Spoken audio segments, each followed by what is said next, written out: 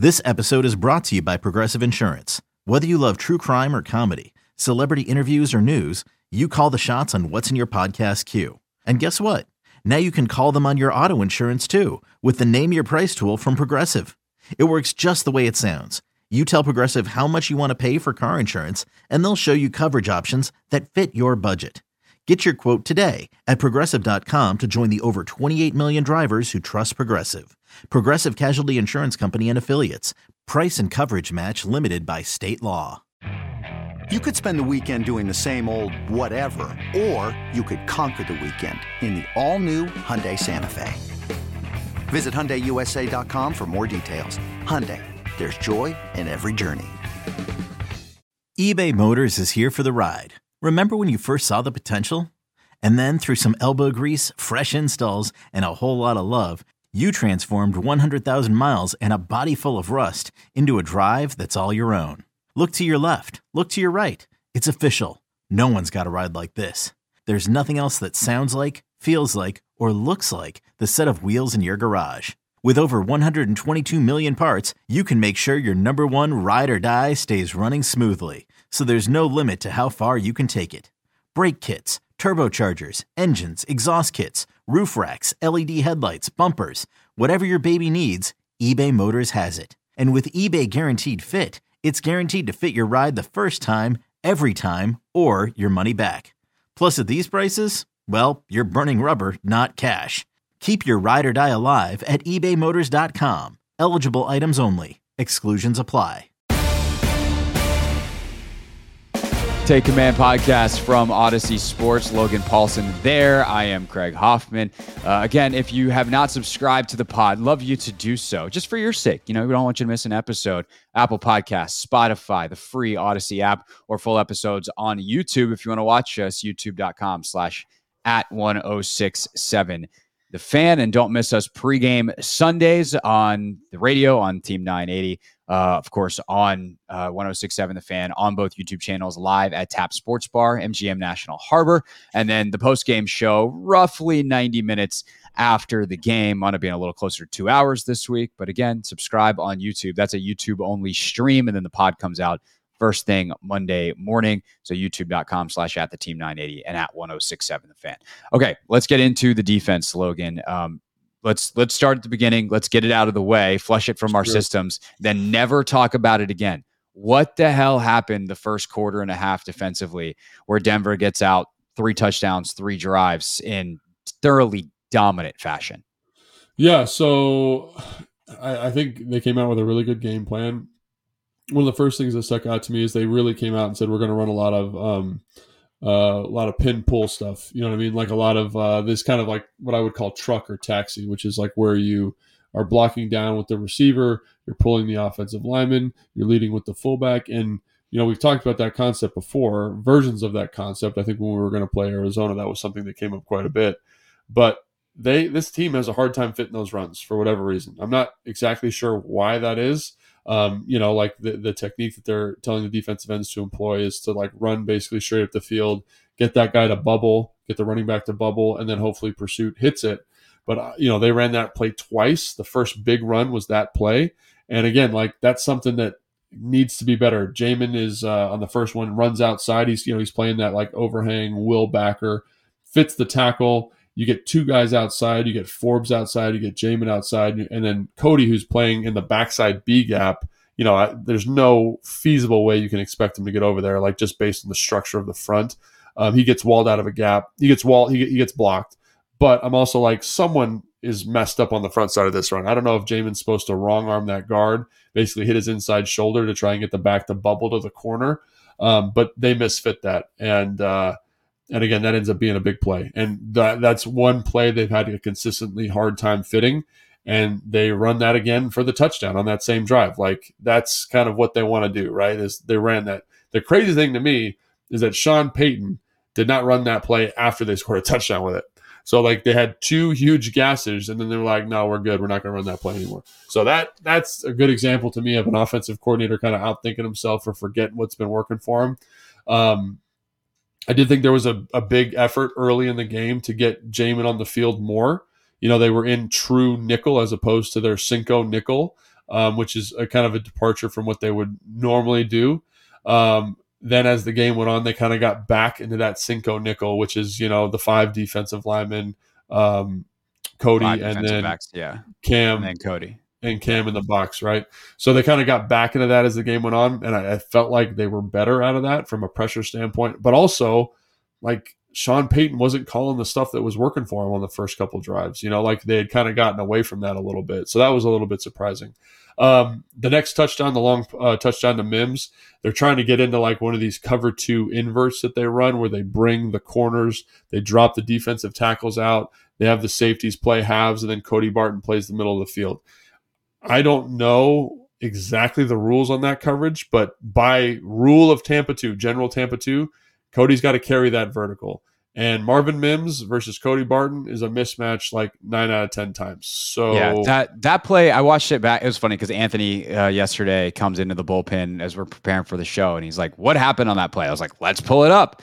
And nobody plays it well because there's just like eventually you got to be football players kind of deal. And I think you can make an argument that like because Mims comes across the field, crosses the center line.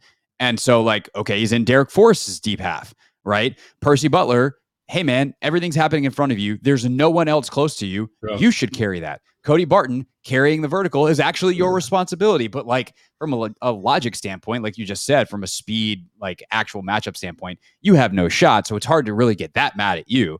And there's just kind of a lot of dudes, like, covering no one. And that's not ideal. And that's the hard part about zone coverage and these match rules and how they play it. And from an analysis standpoint, nevertheless, an execution guys on the field standpoint is like you have things that pull you in opposite directions. Like I don't want to vacate this area because what if someone comes into it? But also, I don't know, that guy seems to be running wide open for a touchdown. Do I go chase him? And that's why it's hard. And they ran a cover 2 beater and they beat cover 2. Sometimes the offense wins. Yeah. And again, like you'd like maybe them to say, oh, the 2 tight ends are locked up, and Percy should match that. But again, if they run a crosser the other way into the zone, which people do, they run a post by the 1 to his side and they run a crosser. If he matches the post, like the crosser's wide open. It's a touchdown to the crosser. So really, to me, that just feels like a good call versus a coverage that you're trying to kind of get them, you're trying to trick them. You're trying to trick them into kind of like, you're bringing these corners. You're trying to get the tackles to block down on the ends. You're dropping the defensive tackles out. You're trying to match crossers and kind of, and they just had a good call. Like they really just had an excellent call versus the structure that the defense presented. And it leads to a touchdown. So that's 14 points right there. Excellent starting drive. They had a run that was really giving them fits in terms of how they needed to fit it. And then they had a really good call versus a coverage it's not great against. So I mean that's really what it boils down to. And I think one of the reasons they're able to settle in the second half is I think Sean Payton gets away from the stuff that those runs that we were just describing, like which is totally baffling to me. But whatever, they get back into that Cinco front. You get guys some one-on-one matchups, and that ends up playing out great for them. Not that Jamin or Cody were playing poorly. It's just that, like, you got your good players on the field, man. You get them in one-on-ones, and those guys are going to heat and hunt for you. And then I think they did a better job in coverage in the back end of kind of playing, I don't want to say more vanilla stuff, but stuff that they were more comfortable with, so there weren't as many free runners in the back end. Obviously, there's the touchdown with the crossers, which is a tough look. Again, they're basically running mesh out of a 3x2 out of empty. So the 2 crossers go. I think Jamin and Cody do a pretty good job, or Cam do a pretty good job of passing it off. But Benjamin St-Juste matches. So in mesh, you get the 2 inside guys cross, right? Right. I'm sure people can visualize that.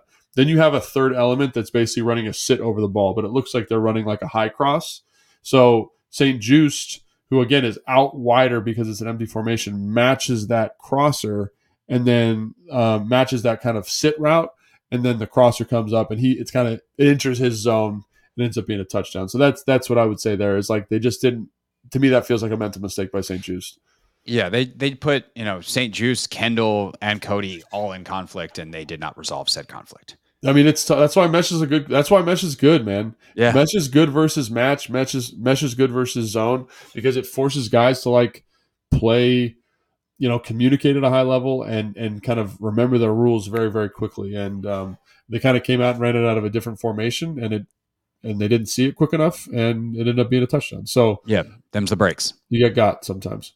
Yeah, the offense. I mean, it's funny because we talk about the good stuff that happens on the offensive side in the film breakdown, and people are like, "Yeah, go get him, EB." And then when it happens to your defense, it's like, "How could you possibly ever let that happen?" And it's like, because sometimes the offense wins and sometimes the defense wins, and that happens in both sections of the podcast when we do the film breakdown. Yeah.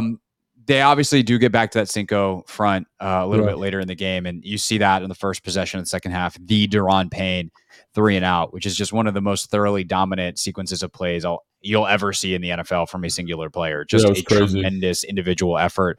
And there are other guys that matter on that. Let's not make it wholly individual because his defensive line mates have to do their job, etc. But I wasn't kidding when Michael Phillips and I could have been playing safety on that. The back end did not matter at all on those. Just such quick, violent wins by Daron. And you see that throughout the game, not just from Daron, but John has a couple. Montez obviously has a couple. Chase has a couple. And that's what can elevate this defense into the upper echelon, top 10, certainly top 5. If Chase is going to clean up a few things and stay, keep the great stuff. It's so funny to me how the discussions around Chase and the discussions around Sam wind up sounding the exact same. But, if he can now contribute on that higher level, the sky's the limit for this defense. And I think you see it. You saw the flashes that you want to see. And then the question is, can they just be a little bit more consistent, and can they start faster, obviously, and make their lives a lot easier? Because against a team like Buffalo, perhaps, versus a team like Denver, the comeback might not be there in the way that it was on Sunday.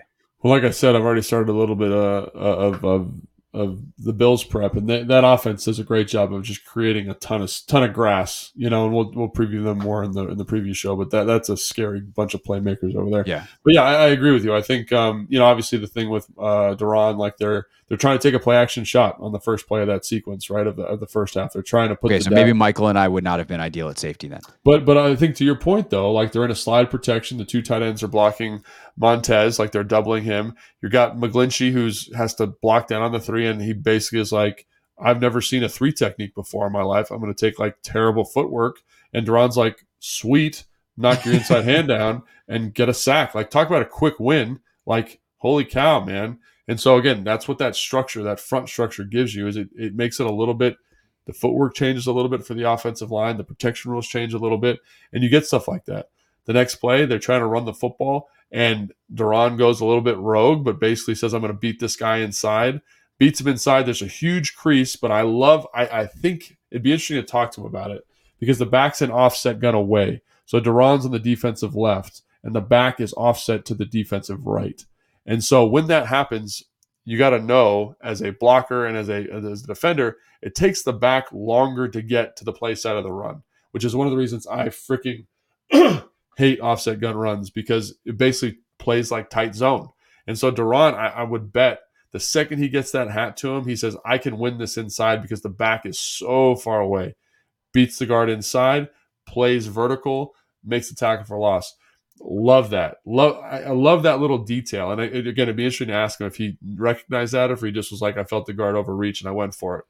The next play, Montez Sweat with an excellent ET. He absolutely smokes the guard. He's got a free run to the quarterback. Russell Wilson vacates to the right. Daron does a great job of keeping contain on that play and bats the football down. So it wasn't entirely Daron, but pretty damn close, man. You know what I mean? Pretty damn close. And again, great job by Montez there. But that sequence to me, and couple that with the sequence that they had last week against Arizona, where it's I think it was Daron tackle for loss, Allen tackle for loss, Montez sack. Those sequences didn't happen last year. Or at least I don't remember them happening, where they were like, hold up, timeout, we're done with whatever's happening right now. We're just going to assert ourselves on this game. And that to me is the characteristic, and I've said this a million times, that's the characteristic of a dominant group. So for them to come out, play the way they did, for Chase to play the way he did coming back on 40 snaps was awesome. Again, Montez, great day. There are times where that pocket it doesn't even look like it's there. It's just a sieve of bodies running to him and guys just winning one-on-one. And I think in Allen's post-game presser, he's like, it's a race, man. It's I'm trying to beat them, because there's only a finite number of sacks you can get in a game, and we're all racing to get there. And that's a very scary notion, especially when guys are being productive with their rushes and getting where they got to get. What about Chase specifically? Certainly an up and down day.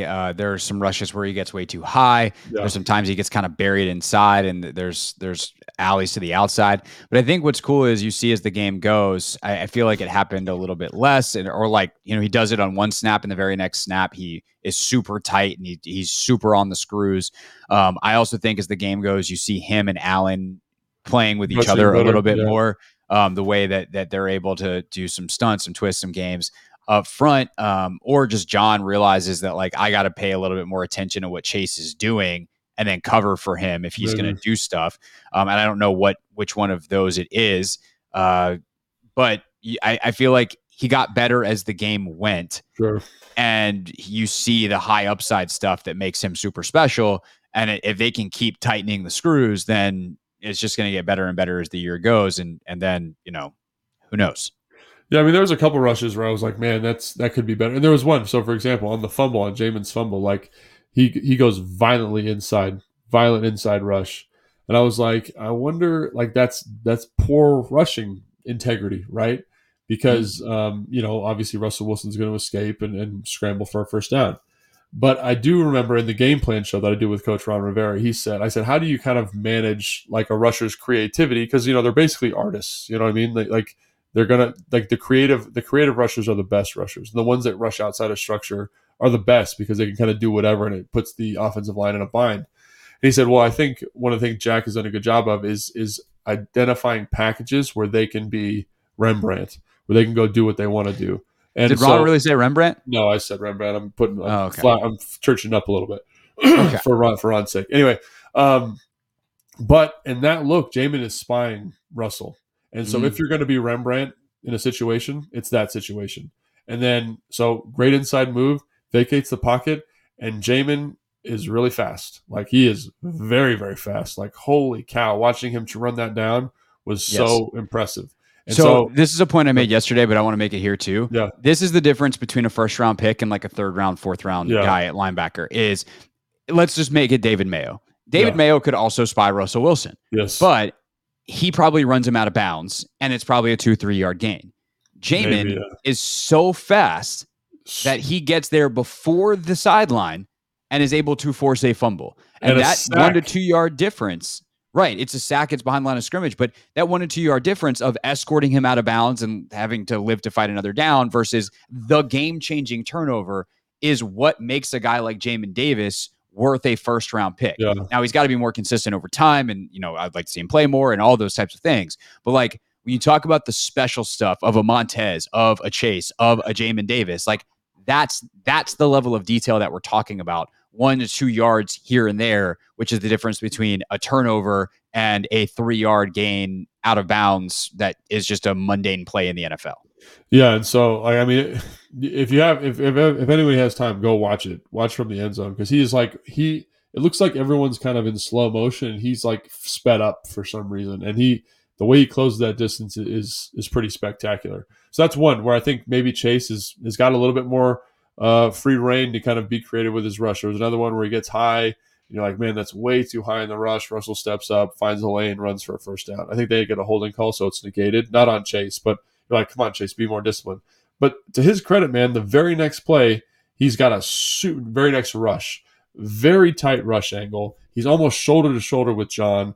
John does a great job of collapsing the pocket. There's nowhere for Russell to go. And then Chase escapes late and then runs him down and gets his first sack of the game, And I'm like, that maturity by him is something that we didn't see a lot when he was healthy last year or 2 years ago.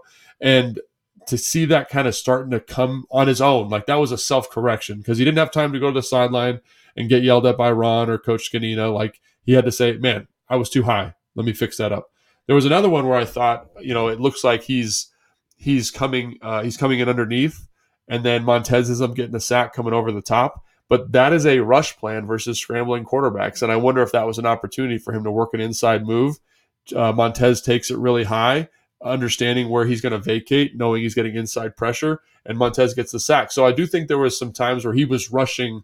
Maybe you'd have to ask him about it, but just to my eye, rushing really well in the context of the rush, and making corrections in game that I thought were very mature. So from a pass rush standpoint, I was very, very pleased with what he was doing. I thought he showed good power, thought he showed a good understanding of the line, was very deliberate with that, and had dominant elements to his game, which is something that we've all been kind of waiting for from a pass rush standpoint. He's always been pretty good against the run, but to see him kind of be that guy like Max Crosby. I've been watching a lot of Max Crosby because Las Vegas last week, they played the Bills, so watching him.